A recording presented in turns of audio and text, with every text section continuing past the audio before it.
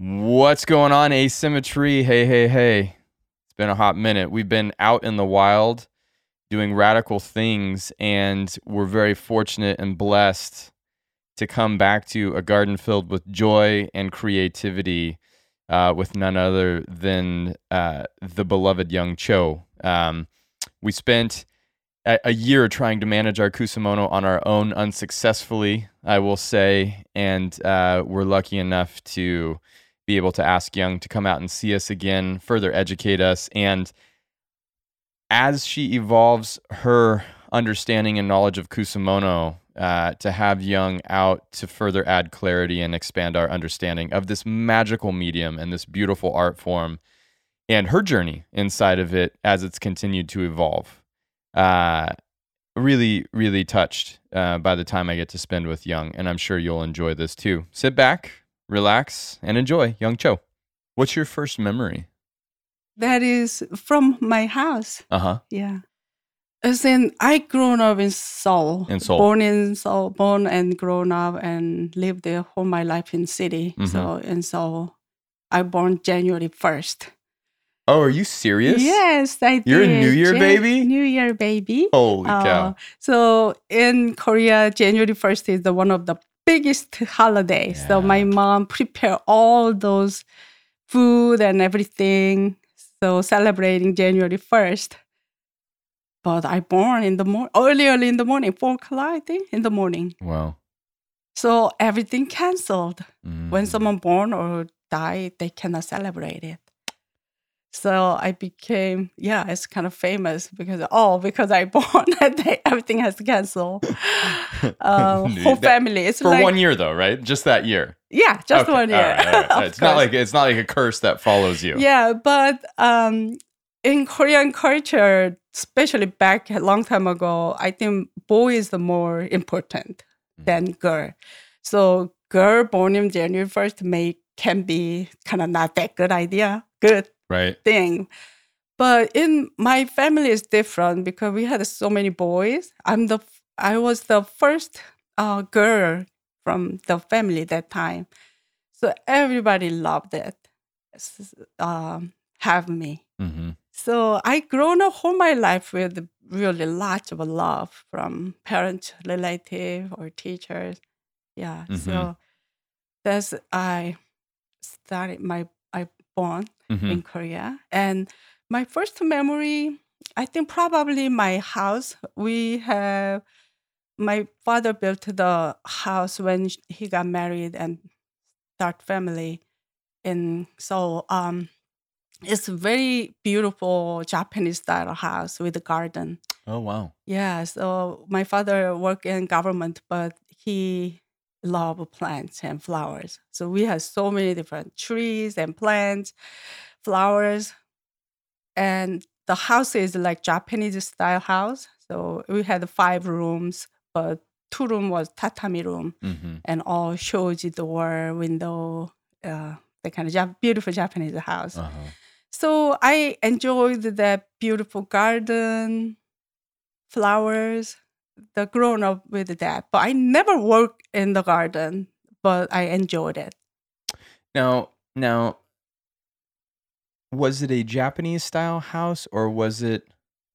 Because it's my understanding that a lot of the aesthetics and a lot of the architecture and even some of the art forms that Japan is known for originated in China and Korea Mm-hmm. and then migrated to Japan. And there was always Mr. Kimura had kind of a consistent conversation about the fact that Kiyomizudera in Kyoto was completely Korean designed and constructed. Oh, really? And he made it very, very clear outside of Japan, obviously Taiwan had great bonsai, but that Korean bonsai was of a very high level, if not equivalent level to Japanese bonsai. And the rest of the world just didn't know about it, didn't have that same awareness. And so when you say you grew up in a Japanese style home, was the Japanese architecture inspired by No. Korean architecture first, or how do you I don't know and differentiate know that? how he built that house.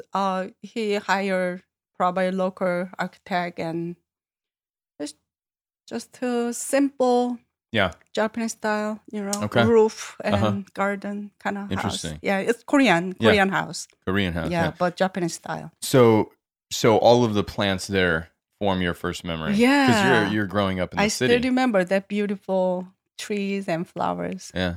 Fragrance. Do they still live there? Your parents still live there? No, not anymore. Uh-huh. They, these days, all Korea specialists, they built high-rise buildings, apartments. So when I go back a few years ago, I couldn't really tell where it was. It's totally different now. Right. Yeah, but I live all my life there, pretty Mhm. much for my life before I come here. And so that's my memory of the Korean life, living in that nice house. I was very like city girl, always and also grown up like princess. I was very special. I always thought I'm a very special person. That way, my father treated me something different than my other siblings. Mm-hmm.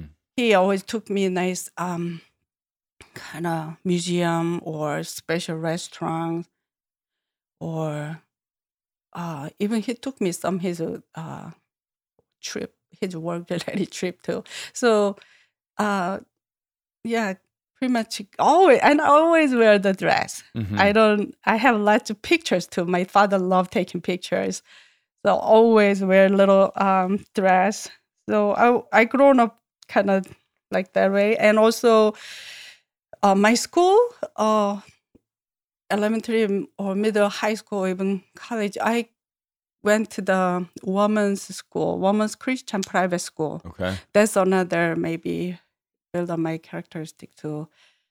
So I was always kind of good kid. Yeah. And yeah.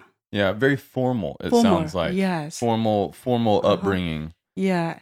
And growing up, like I was like flower in the greenhouse or conservatory. So always protected from parents or school teacher. Right. So I didn't really know about real world outside because growing up that way.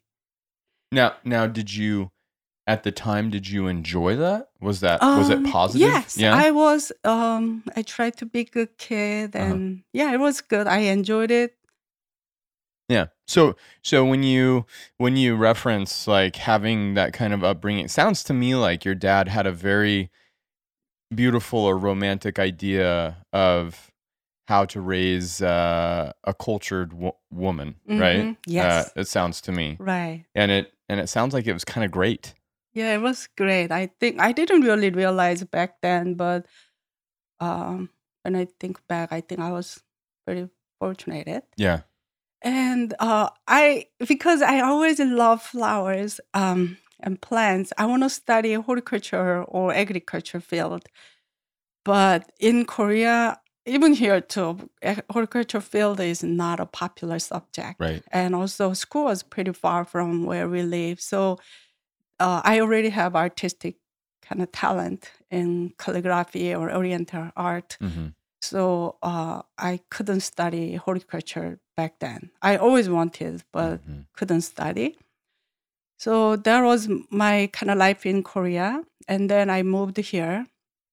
And I found the National Arboretum when I moved to America because we had a little building in front of, not far from Arboretum, 2-story old building.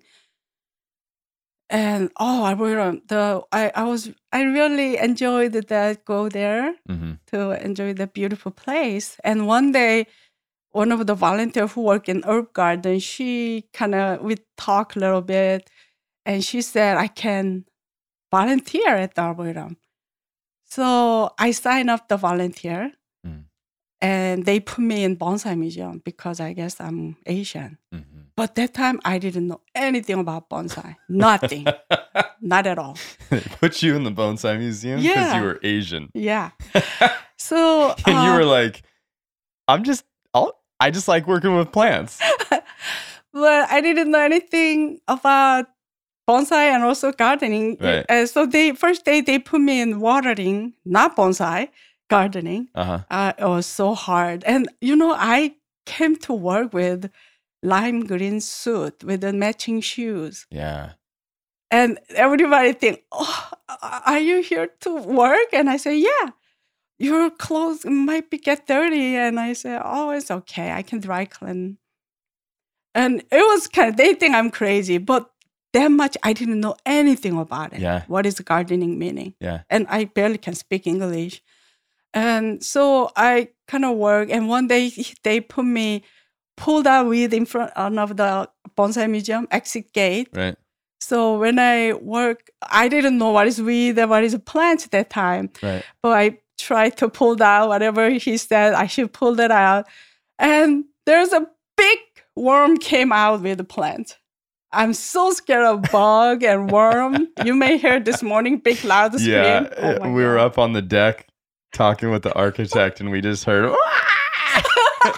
and he said, oh my gosh, is everybody okay? I said, don't worry, it's Young. She's freaked out of bugs. It was a big slug. It's so big. Yeah. You can believe it was so scary one. Yeah. Anyway, it was a big worm came out with the weed and I was so scared. Just this scream. I can't help. It's just automatic. Sure. And then there's a large visitor passed by me and everybody ran to me because the scream was so loud. Yeah. They thought some big thing happened and they saw the worm. And they started laughing. I was so embarrassed. That's it. Today is my last day volunteer. I'm going to go home. And I was almost crying and back to the bonsai museum. I'm going to tell them I'm going to quit this. Right. And the day, I don't know if you know Melba Tucker. Yeah. Yeah, Psyche. And the rock, she collected lots, right? Right. She and Dr. Elias, he's director of the Arboretum, Sure. he was there. So special event, we had the annual event.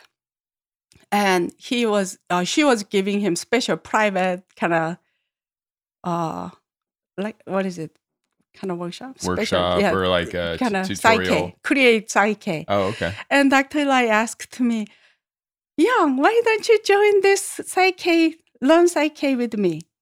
He invited me. Director asked me to join, so I cannot say no. Yeah. I say yes. And then it was so interesting on the tray, creating rock beautifully, Right. and then put some olive tree around. Oh, it's so beautiful. I loved it right away. And there's no worm inside the tray. So I stayed. Uh-huh. If the day he didn't invite me, I wasn't here. Wow. He is a very important person for me. And he's the one actually put me, he and his wife, Hiromi, arranged the trip to Japan. Introduced me, the Mrs. Keiko Yamane, my teacher. So I went to Japan to learn this art form from her. So what's his full name? Thomas Elias. Thomas Elias. There we go. Yeah, and very, very, very beyond being the director of the National Arboretum in DC, he also is heavily involved in Suiseki Yes. and viewing stones as well as scholar stones and Chinese stones. Like he's like very well educated, very Yes. well versed in this world. Right. Wow, fascinating. And to think that you started with Melba Tucker, who is such a character I and know such she a legend. is. Yes. Absolute legend. She's a very interesting person. Maybe not easy to get along with her too.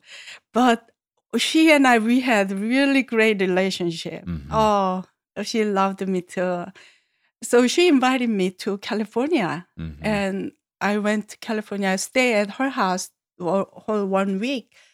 And she introduced me. I went to many different places. John Naka, Ornico, Maribel. When was this? How? What year? When is roughly? it? It's about 20 years ago, So this is early 2000s, late 90s. maybe. Yeah. I cannot remember. It's a long time ago. Long time. Yeah, maybe Man. 20 to 25 in between. So I got to know all of them, visiting all their house and get kind of friends with them. And Harry Hirao was there too.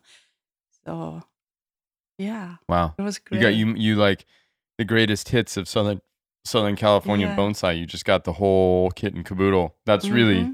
that's quite special because that moment, that was right when I was in college, 2000 to 2004, and getting to spend time with that community down Mm-hmm. in Southern California was really Yeah. priceless because it wasn't long after I graduated college and went to Japan that John died, Mm-hmm. and that kind of started this whole sort of shift in identity for Southern Mm-hmm. California bonsai and that community. I think they're still trying to find Yeah.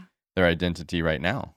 So yeah, I had a really good relationship with them. They came to Arboretum every year. Right. So yeah, we had the Yeah, that makes wonderful sense. relationship. Now, how did Thomas Elias know of Mrs. Yamane? Keiko Keiko Yamane? Yamane. Yeah, Yes. Yamane. She is a Saburo Kato's student. Okay. She does bonsai. She did bonsai too, but she was more interested in the accent plant, Kusamono. She's the best, I think, Kusamono artist In Japan. Yeah, I don't. Yeah. So Are there other there's people other. Yeah, besides there Mrs. too. Yamane? Yeah, I heard that there's others, but Dr. Elias and Hiromi introduced me her. Interesting. But she cannot speak English or Korean, so I had to learn Japanese first before I flew to Japan. Mm-hmm. So I learned Japanese first, and then went there 3 times and learned from her. How long did it take you to learn Japanese? Whole 1 year. If I learn Japanese from Korean to Japanese, it'll be easier. But there's English in between. It was a hard way to learn Japanese. I have to keep translating. Now, are there similarities between Japanese No. and Korean? No. Chinese, Japanese, Korean. I learned Chinese too, so I know all the kanji. That was a big help. Already knowing about kanji. But still, it wasn't that easy way to learn. But I had kind of enough to have conversation with her. Wow. So I went there to learn. It was a great time. I had a wonderful time with her. What did Mrs. Yamane's Kusamono practice look like? Was it a daily practice? Did she do it on a daily basis? No. I don't know how her schedule like, but she has group. They come to her house, learn how to create kusamono. Yeah. And her kusamono garden was amazing, beautiful, very natural setting, lots of it's very nice. And her little tiny Japanese style studio, she teach class from there. Where in Japan is she? Kamakura. Kamakura. Yeah. Beautiful place. Oof. I know. By the ocean. I didn't see the ocean. She took me some nice big Daibuchi, the place, and nice bamboo forest. It's just a very nice, about 40 minutes away from Tokyo, I think. Yeah, by train. Yeah, by train. Kamakura is very, very special. Yeah, it is. And you're close to the ocean there, which is really. Did you see the big ancient Ginkgo at the Shinto shrine? Yes, the really famous, massive Ginkgo. That a really, really special beautiful place. Yeah. Wow. So that's I learned from her, and it's not like Japan the bonsai. She respected me, and I respected her, and she was a wonderful person. It was morning to evening, kind of intense classes. Now, did you work with her other students? No, pretty much myself. Just but the two is of you? No, but there is her students helper. She has apprentice, so she was there together, and sometimes she invited another lady, so we learned together. Sometimes by myself, sometimes with them.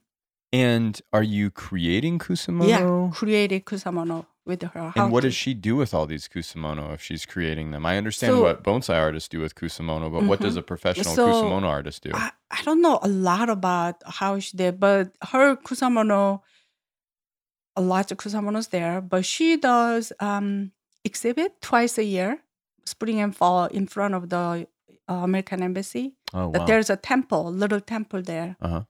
Beautiful setting, exhibit. So my third visit was helping her how to display, kind of helped her displaying. And Mhm. same time, I learned how to display. Wow. It was great. It was beautiful. 3 times in a short period of time, or Yeah, 3 about ti 1 week, so short period of time. Uh-huh. I went there. And is this over the period of a year that you went 3 times, 5 years that you went 3 times? What? In 3 to 5 years, I think. Okay.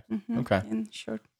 And when you would come back from this experience of Mhm. being there and working with her, Yeah. what would you do? So since I'm volunteer at the bonsai museum, I started creating kusamono. Mhm. What I learned. So that's what I did, and the bonsai museum asked me to kind of solo exhibit at the bonsai museum. So I prepared that big exhibit. Mm. It was a really nice exhibit actually with Ron Lang.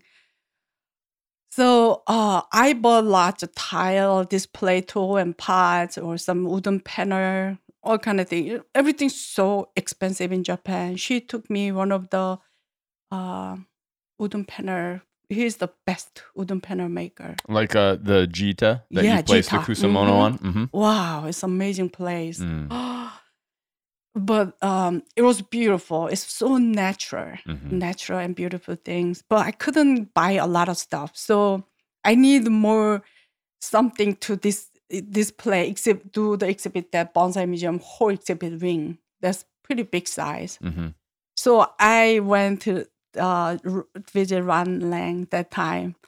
Asked him to create some tile or some pots for the exhibit. Right. I asked him. And so he and Sharon helped all of those. And that time he said he didn't really know what I am doing with those things. I gave him books, my teacher's books, and give him some ideas what kind of things he should create. So we had a really big reception that day, opening reception. Mm. It was a beautiful day. And Ron Lang came. I was kind of a little nervous. What if he doesn't like what I created, all this thing with his pot or tile? So I was waiting end of the exhibit, though, kind of exit area. He was walking slowly, look all of those, and kind of came to me. He has kind of little tears in his eyes. He said, "Young, I didn't know what you are going to do with this, but it was beautiful." He said it was really wonderful, and that was the best compliment I got that day. It was very nice. Ron. Such a teddy bear. Yeah. He's a good dude. Him and Sharon. You Yeah. know they retired. Yes. They're done making Oh, ceramics. they don't do anymore? They stopped. They're Oh, done. no. Yep. They sold their studio, and Oh, yeah, really? Oh, I didn't Ron's know. last body of work is available on his website right now, and there will be no Wow. more for he and Sharon. Wow. Yep. Yeah, I went to the one year their what is it, pot, bonsai pot, open kiln Yeah. thing. In Pennsylvania. Yes. Yeah. So I did some workshop there. Cool. It was really nice. And when I just drive into their house, have you been there? Uh-huh. Yeah, to It their was old place. I haven't been to their new beautiful. place in Carolina, but Oh, their old place. beautiful place. I kind of right away tell, oh, this is Frank Lloyd Wright's kind of influence Yeah. house. And yeah, that was his students built that house. Right. And when I got in, he said their master bedroom, and there's a 2 guest room. He said, "Young, this is a bonsai room, and this is a kusamono room. You stay in kusamono room." And Jim Doyle was the bonsaist the day, so he stayed that room, and I stayed kusamono. When I walked in kusamono room, there is the big kusamono poster on the wall. Oh, wow. There's my kusamono with his pot, big poster. That is the kusamono room. I stayed there a few days, and it feels like I'm just staying over Frank Lloyd Wright's house. Right. Because I love his work, architecture. It's amazing. Yeah. Wherever I go, I always try to go visit Frank Lloyd's house. Me too. Yeah, I Me did too. a few weeks ago too. It was beautiful. I think that had, speaking of environment influencing somebody's body of work, I think when you look at Ron's contribution to ceramics in the bonsai realm, he just added such a high level of architecture to his ceramic work, and it just makes sense because again, he's living in this environment, and when they created the ceramic studio in the garage, they had it designed in the same spirit as the house, material wise, finding an architect that could mimic and kind of carry forward that theme and have continuity and not be some generic ripoff or less than addition to the property. He said was really challenging, but man, they nailed it. And their studio, the whole vibe was very Frank Lloyd Wright and very architecturally intelligent and beautiful. Intentional. Yeah. So very beginning of this Kusamuro, before I go to Japan, he had a big exhibit, bonsai, what is it? Insights. Yeah. I went there, that show in Baltimore. That time I was kind of interested in Kusamuro. Oh, I saw his work and beautiful display, and there's some Kusamuro kind of accent was there, and I wish he could use my Kusamuro for this. I kind of wish it. I wish I could use his pot to create some Kusamuro for him. That kind of wish I had. That time he didn't even know me. Right. But after a few years later, I'm using his pot. It was kind of interesting. That's awesome. Yeah. That's awesome. Yeah, that was a nice one. I'll definitely miss collaborating with Ron. He really opened my eyes to the ceramic vessel. Yeah. So while I'm volunteering at the Bonsai Museum, I back to school. So I went back to school studying horticulture. Yeah. You never told us why you came here from Korea. Why did you move from Korea? Is that not? Should we avoid that? Yeah. Okay. No, I didn't run away from Korea. But there's another story. Yeah. You want to leave that out? Yeah. You want to omit that? Okay, fine. Yeah. So I came here and then I went back to school, study horticulture. Okay, perfect. Yeah. So it was kind of wonderful volunteering at the Bonsai Museum and studying same time. There's just perfect way to do it. And where were you studying at? University of Maryland. Okay. Maryland. Yeah, they have a good horticulture program. So it was wonderful to learn all this thing, but I have to get entomology. Oh yeah, the study of insects. That is you have to take that class. Yes. Too. But I couldn't take it. I keep withdrawing, dropping, failing. Right. Because I cannot even look at them. Yeah. I cannot study them. Oh my God, it was so scary and it was kind of hard. So that entomology holding my degree for a while. Because I thought I never get degree because of entomology. Do you have like a phobia of insects? I'm so scared of those. Oh, wow. Cool. Yeah, I never thought about that. Scared of anything, no leg or too many legs. You have too many leg bug in your guest room. I saw that yesterday. It was so scary. No. There was. Really? Yeah. No, I'll go get it. That went into under the refrigerator. I was so scared. Oh my gosh. Anyway, I'm so scared of anything, any creature. So snakes. No. What about lizards? Lizard. That's I don't like that either. But that's not that bad. They're not that but bad. But spider, I'm not scared of spider. Isn't it interesting? That's very interesting. That's almost exactly the opposite of most people. So one point I met psychologist because I want to get rid of this phobia of scary bugs. I did. And?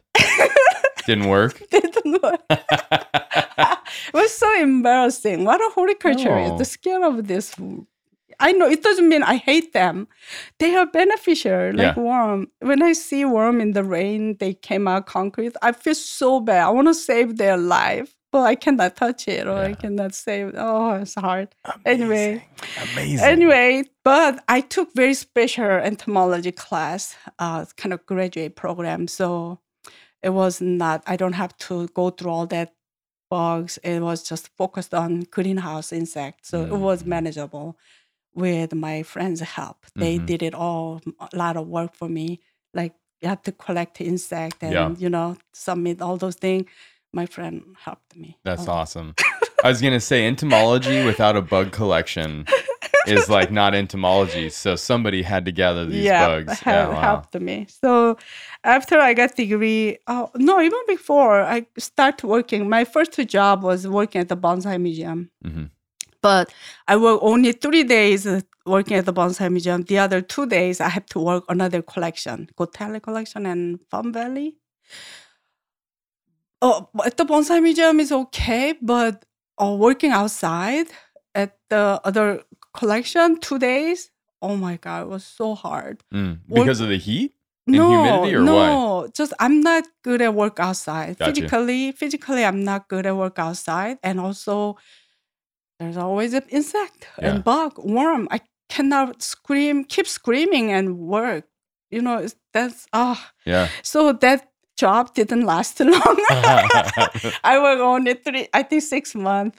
And then... And you said, I don't want to work here, or they said, yeah? No, I think there is some other thing too. So I think I have to kind of stop it. And I moved to another agency that NRCS is. I work at the National Plant Material Center. It's same USDA, but we work to find the solution for plants. So I work with the native plants in that place. So I learned a lot about native plants when I worked there 6 years. Mm-hmm. And that time I start to work with the seed. That is my beginning of the gaining experience of seed, with managing seed. So I worked there for 6 months, and then I worked in Florida, the Eco Educational Concern for Hunger organization. It's a nonprofit organization. I work at the seed bank there too. And then I'm back to Arboretum. Oh, before go to Florida, I work at the Arboretum. I was a propagation horticulturist. And then went to Florida and back to Arboretum. So this is third time I'm back working at the Arboretum. So you started there... Bonsai Museum, first. 3 days a week, 2 days at another agency. Mm-hmm. You moved. Did you continue to work at the Bonsai Museum? The whole time? Whole time. Bonsai Museum volunteer I'm lifetime volunteer. More than 20 years. Okay. I work, volunteer there whole time. So I'm staff and also I'm volunteer. Wow. So back to Arboretum about 6 or 7 years ago. Okay. I'm working at the research unit, and I'm in charging seed bank at the Arboretum. We work with only woody plants. And so that's my real job, seed specialist. What is the seed bank? Well, what is the National Arboretum Woody Tissue Plant Seed Bank do? What do you do? So we got all of these seeds from all around the world. It's not only national. Who do you get them from? Who to getting from? Where do you get the seeds from? So we have scientists or the group of the people explore other country too. They collect some seed and send, or we request them, so they send it to us. Arboretum or garden or researcher from universities. So they send it to us, or we have really a lot of seeds there. And you store these seeds, or you propagate these seeds? Store seed, some propagation too, but store seed. Minus 23 Celsius. Kind of minus 23 degrees Celsius. Yeah, so it's very cold. Freezing. Yeah, freeze the seed. How long does a seed last at minus 23 degrees Celsius? It depends on seeds. Some seeds you cannot store, like oak tree, the quercus, they cannot store. So some of them, cannot. So when we distribute right away. So distribute to who? To whoever need it or want it.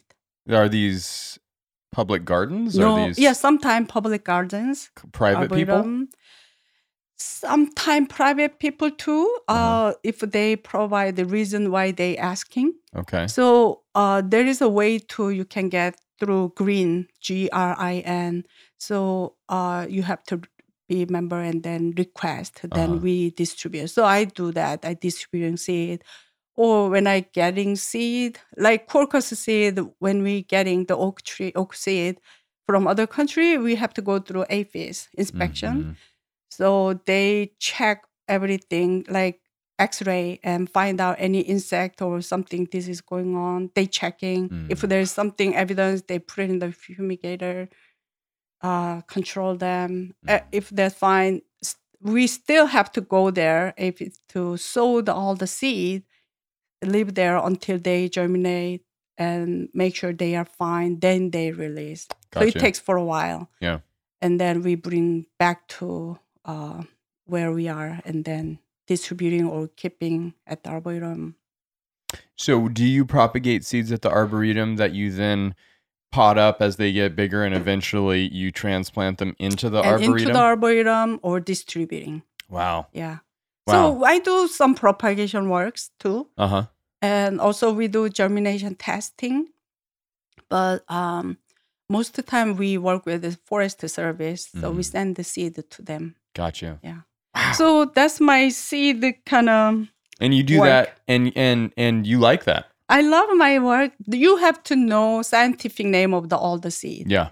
So scientific name, you have to know about them. You have to know characteristic of the seed. Is it storable or not? And you have to know all of those things. But you're doing this. And lots of databases. So I work with lots of data, with data entry or managing. So most of working in the office or greenhouse. But you're doing this on woody tissued perennials, and a lot of what you work with inside of Kusamono is not woody tissued species, right? Not. You're working with understory species. So you have this whole body of knowledge of, bonsai relatable species and bigger tree macro environment species.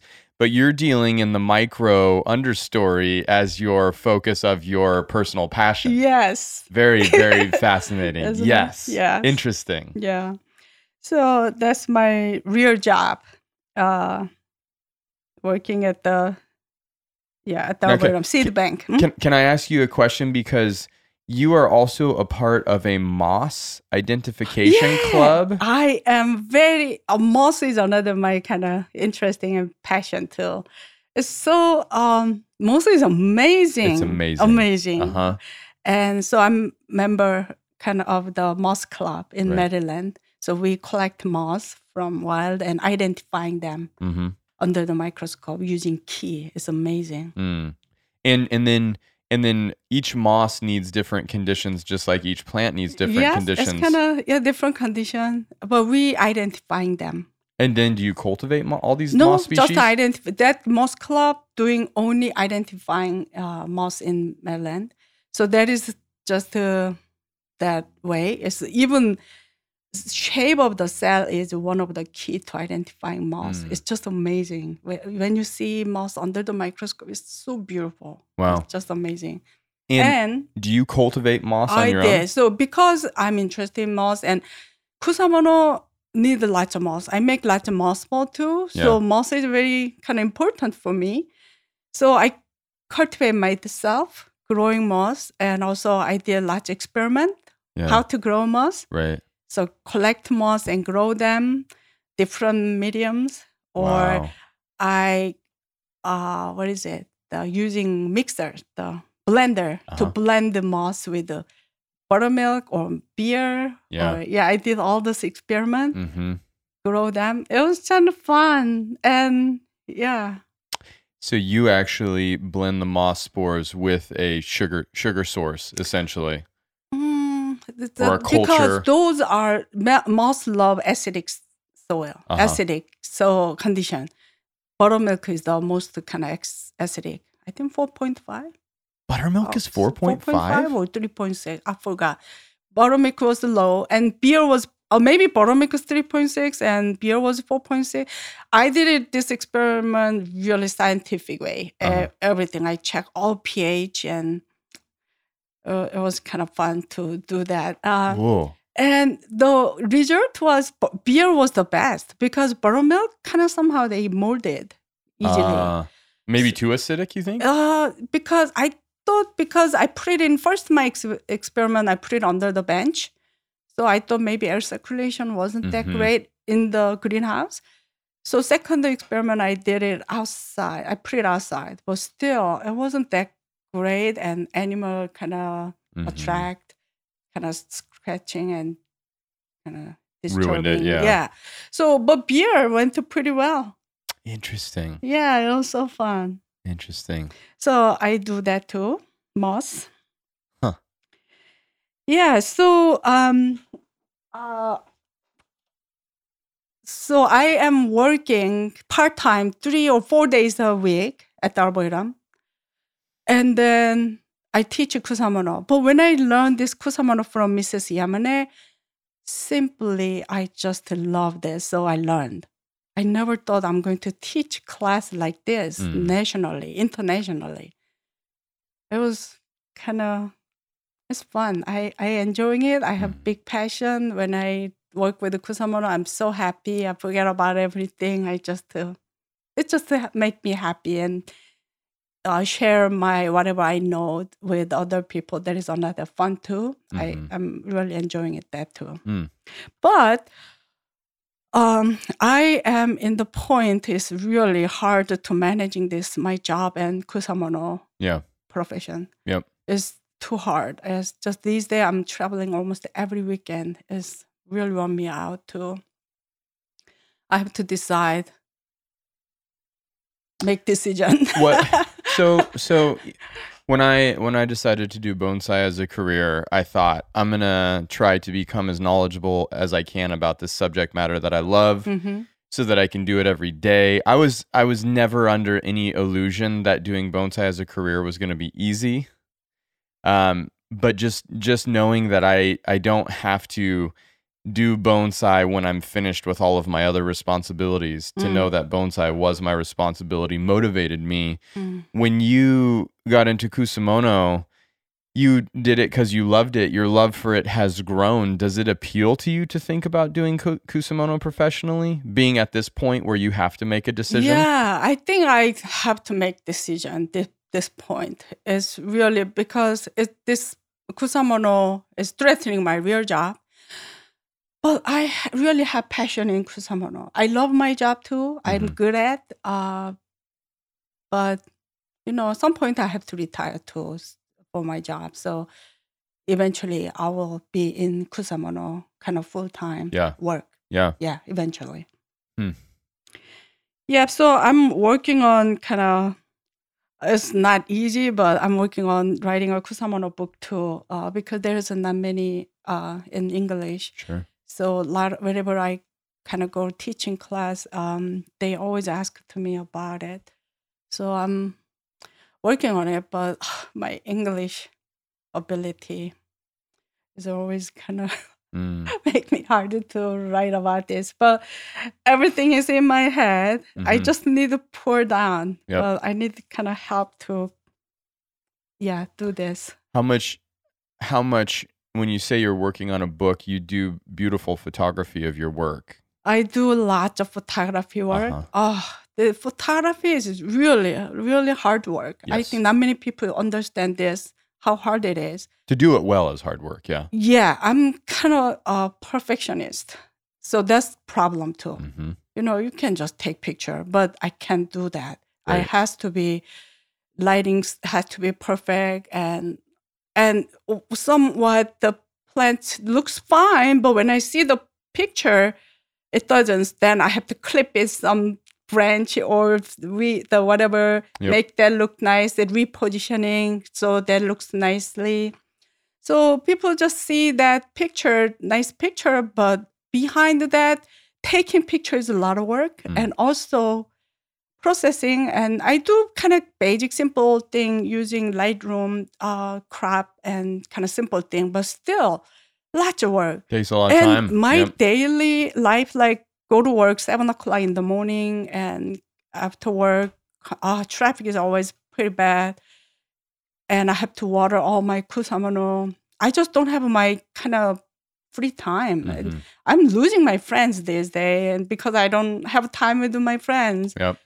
And to take care of my kusamono. And when I see them, they are blooming and beautiful. They keep yelling at me, pick me, taking a picture of me. I can see they're screaming at me. Oh, but I'm so tired and I don't have time. Just don't have time. Yeah. My email, text, and people think I'm something wrong, but I just don't have time. Yep. Don't have time to deal with it. A lot of things. Yep. Just so busy days. Preparing my next trip and it's hard. And photography is really a lot of work. Yep. Lots of work. I took a lot of pictures, but I just don't have time to posting. I just don't have time. I try, but I get it.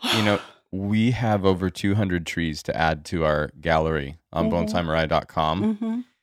I'm glad that I continued to take the photographs that I did, but doing all the post treatment, uploading them to the website and doing all that was something that I just ran out of time teaching and making trees and maintaining Marai. So like it'll be when we update the gallery, which should be happening soon, it'll be 200 trees that we're adding to the gallery, but it's like 3 or 4 years of just because the amount of labor it takes is extensive. It is. It is. But it's important to document. You have to have that visual documentation. That's what we do. But customer is more difficult. You have professional staff, but I don't have anyone. I'm just doing all by myself. I know. All by myself. And like some flower just bloom one day. Yep. If I miss that day, I have to wait another year. Yep. Yep. So that is good on you, Young. That's crazy. It is crazy. That is crazy. People don't understand how difficult it is.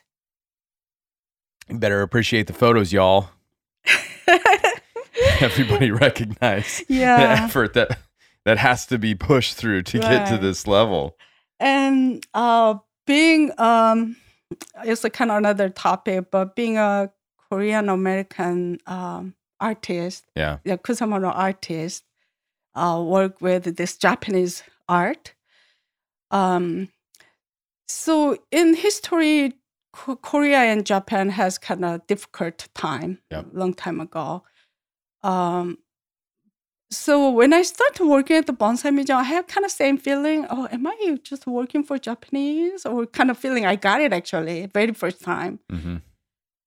But when I met all the Japanese artists, they are wonderful people. I love them. They are so wonderful. I love them. And I'm really grateful, but Korean people don't understand. A lot of my Korean friends, why you work for Japanese? Right. And they don't like it. And one day, like we had a big Japanese event. It was a beautiful, big event. Japanese embassy involved. So I wear the kimono the day because I have several kimono. Beautiful. I have a Korean dress too. I wear it sometime, but I love all different kind of custom. India's another beautiful dress. Yeah. I want to have all of those. So I wear kimono the day. I was so happy, and it's so hard to wear it. It's so complicated. You couldn't believe it. I cannot do myself. Right. Anyway, I was so happy, but my friends, I invited some of Korean friends too, but they didn't come because I wear kimono. Because of that simple fact that you wore a kimono, they said we're not going to be coming? They said they are not coming. What? Why you have to wear kimono? They asking. So I don't have many Korean friends. I have a very handful now. So and some people call me I'm fake Korean. Oh wow! Because I'm very different than just typical Korean woman, especially. I'm different. I know I grown up different way like than other. And I don't know. Does that make you sad? Does that make you sad? First, I was sad. Yeah. Because rejecting from my own country people. Yeah. Yeah, because I'm different. Sure. They don't accept that difference. So I don't know. Sometimes I feel like I'm more like Japanese than Korean, but anyway. Well, why? Obviously, there's a long history of intercultural dynamics in Asia, much like there are in each sort of continental region of the world, and even intercontinental sort of relationships that form that create stereotypes or opinions about entire cultures void of individual experience.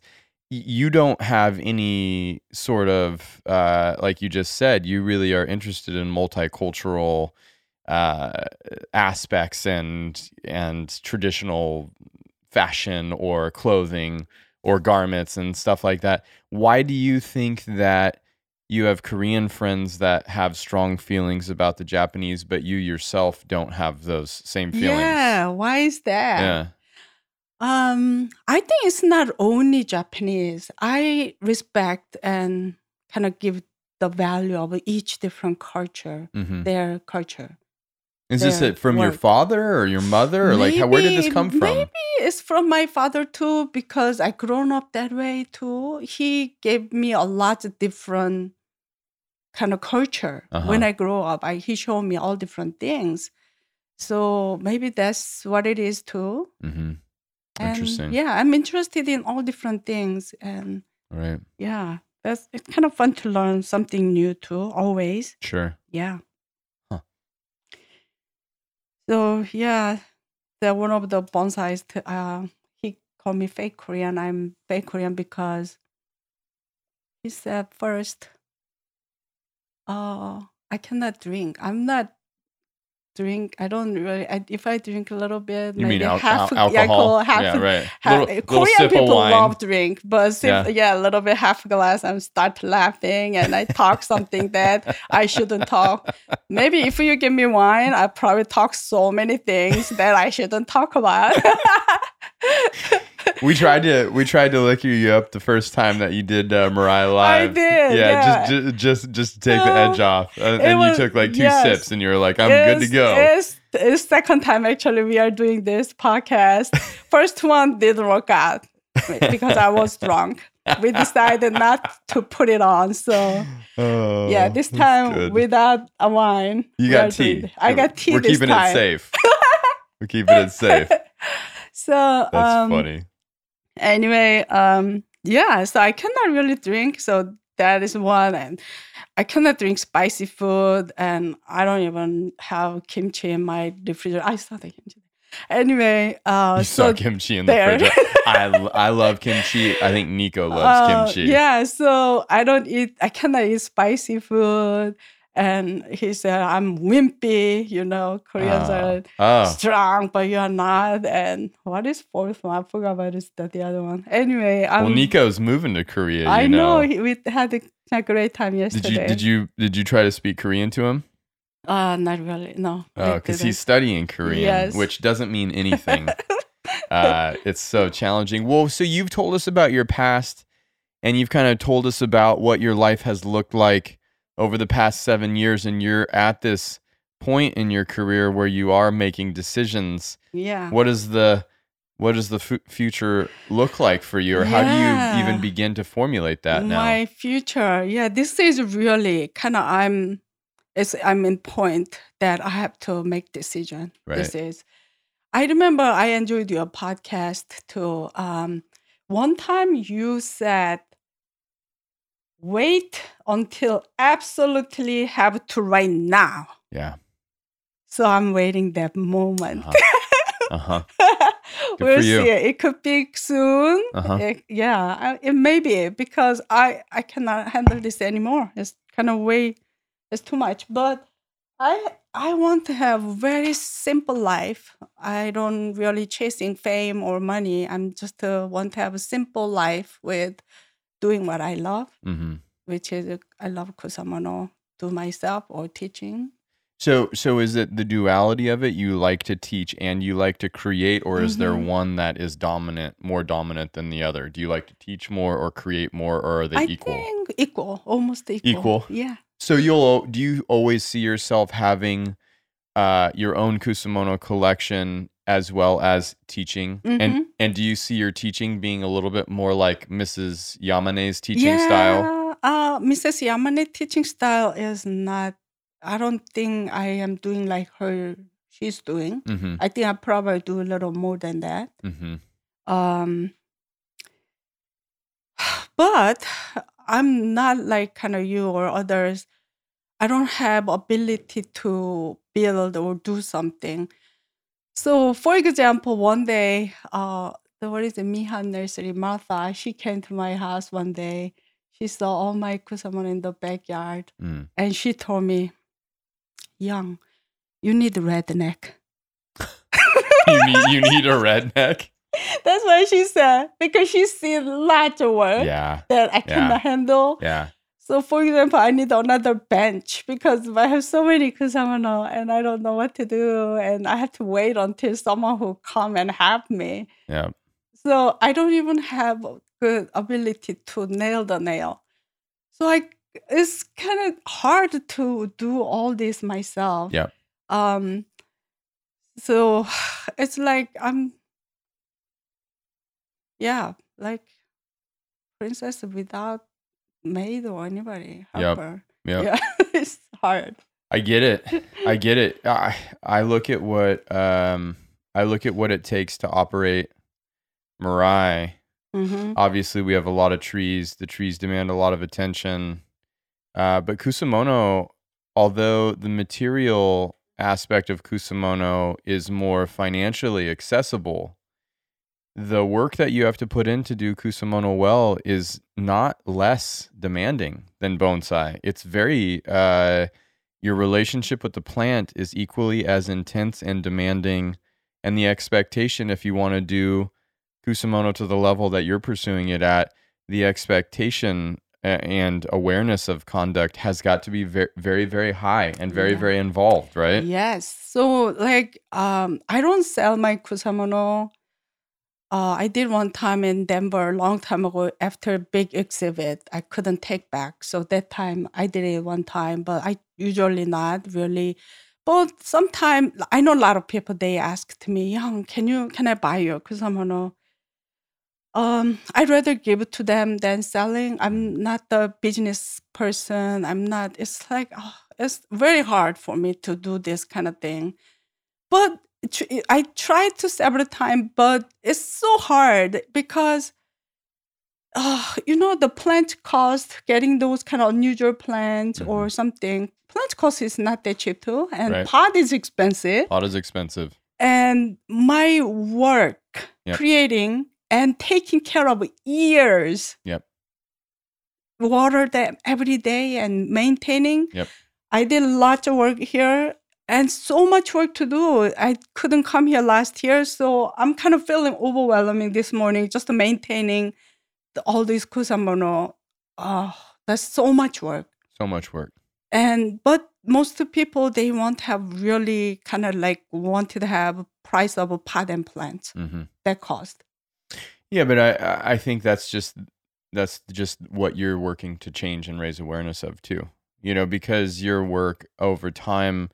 The thing that you can't buy at a garden center is you can't buy the age and patina of the plant and container becoming a symbiotic, harmonious unit together. And to get it to that point, I think I look at this with bonsai too. It's like once a bonsai has taken on an established shape and has an established root system in an established container, the work after that is more accessible for people to maintain that. But to create that, a raw tree, unpotted, unstyled, and the transition of that tree, the narrative arc of its creation and refinement to a point where it is in a position that somebody with a lesser degree of skill set can take it on, that means that has gone through all of the risk, all of the highest level of technique and knowledge and artistry, and now it's at a place where it is more manageable. Like, what's the value of that narrative arc, right? And for kusamono,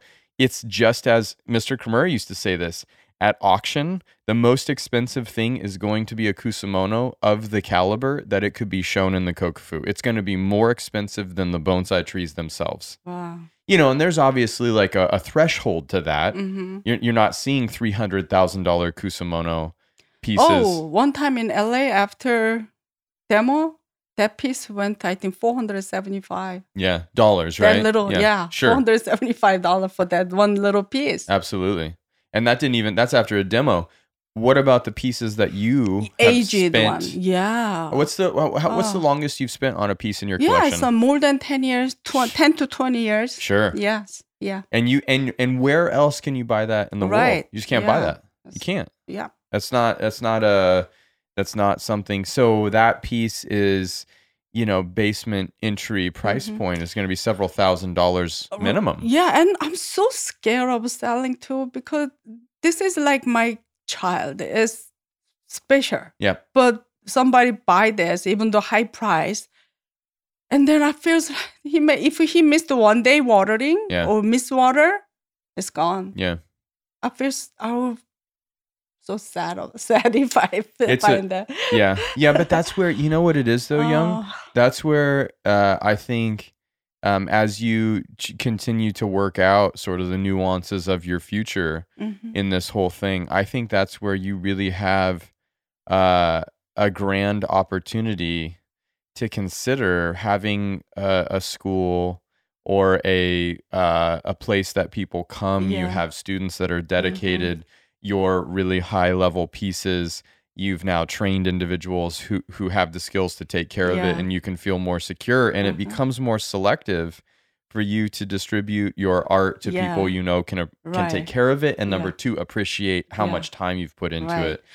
That has been successful for Mirai. So yesterday we did filming the how to create kusamono, start from shopping plans and creating with someone who doesn't know anything about kusamono. Oh my God, it was so fun. That was my best filming here. Yes. And work with especially Eve. She's so fun. And I had a great time. And the best. It went very well. Yeah. So I don't know when are you going to post.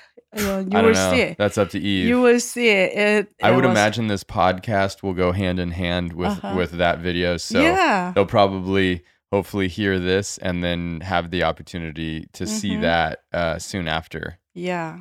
Because I'm really excited. I just got pictures of it and it looked really interesting. But Eve is really a special person to work with. She's fun and talented and all this stuff. Made me kind of relax, and we had a great time. And Josh was wonderful filming all those. I really appreciate all your staff, wonderful staff.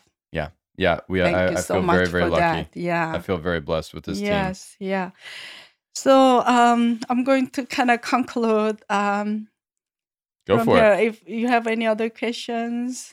I know so much more now, and it's really interesting because when we tried to podcast before, I think like the whole notion of being a bonsai professional or being a kusamono professional is such an outlandish, crazy thing to consider living in North America and the culture that is here, right?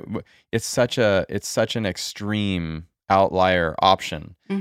And so I think a lot of people romanticize what it must be like to be a kusamono artist, to be a bonsai professional, working on trees every day, all day. That must just be so great. That's the image, but it's not. It's very, very challenging. And you've been working it out. You've been figuring this out.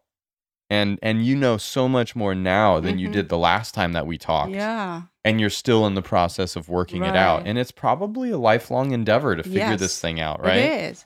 Yeah, many people see my kusamono beautiful and elegant, the nice piece. It's like I kind of talked about this before. I'm like swan on the lake. Looks beautiful and quiet and peaceful and elegant outside, but under the water, that feet keep moving. Yeah. You have to keep moving to, Wow. So it's like that. That was really quite the analogy. Yeah, there. maybe. Yeah, if we have another chance, we can do another time. But I like to kind of conclude here. That feels good. I'm gonna let you guide the journey. Yeah. So I want to say one more thing and then finish. You got it. So I have seriously thought about giving up kusamono several times. It was kind of really sad moment because anyway, however, I cannot give it up Kusamuro, even though I have many complex situations and challenges in my life, but I cannot give it up. Yeah. Because this is my heart, my love in it. And many people enjoy seeing my beautiful work, but they don't know how much time and effort goes into creating, maintaining, and photographing it. I also am constantly updating my knowledge about plants. It's so many things to kind of know about all this wetland, the sun-loving shade, and all different plants, their root system. How you have to know to create something that works for. So, and anyway, overall, Kusamura needs a lot of patience, like bonsai, patience to create and also maintaining as something beautiful. It is very exciting to see my vision come true and what drives my path. I can feel my new chapter of life will open up soon, rather than force the direction I'm kind of headed. I would prefer to flow wherever life takes me. An open book. Yes. The next chapter. Next chapter. Really nice to sit down with you today. Thanks for taking the time. I love having you out here and just admire and respect what you do. So it's really been a pleasure, Young. Thank you. Thank you for having me. Until next time.